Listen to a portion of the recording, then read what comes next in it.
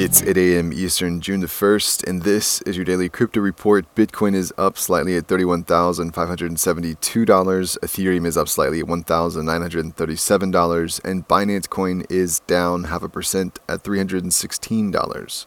Those leaders by market cap, top gainers in the last 24 hours, New Cypher up 100%, Wager Token up 56%, and Keep Network up 30%.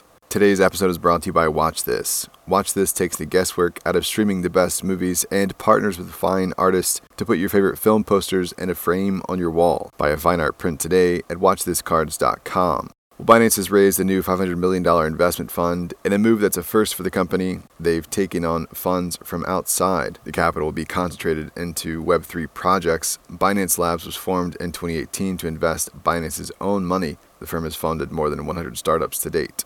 Well, the game developer Akatsuki has announced a $20 million fund also dedicated to Web3. The fund, called Emote, will concentrate on GameFi, NFTs, and the metaverse. Its regional focus is 50% in Asia and 40% in the United States, with 10% being all other regions.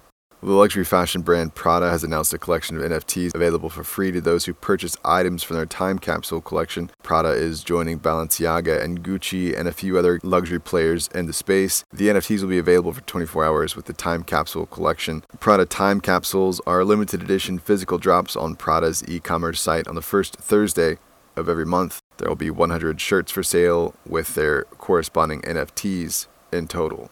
Optimism has launched its governance token OP.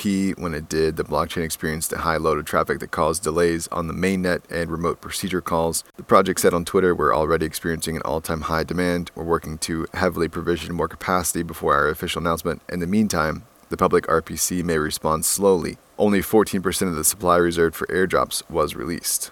And finally, Polygon has increased KYC scrutiny for potential investments and grants in India. The firm is now requiring extensive customer details for prospective partners. As regulatory emphasis in India grows, Polygon will require extensive KYC details to provide funding, investments, and grants, or any sort of financial support to potential partners in the country. Polygon wants to be extremely compliant in the process going forward. Well, that's all for us today. Visit us at dailycryptoreport.io for sources and links, and listen to us everywhere else you podcast under Daily Crypto Report.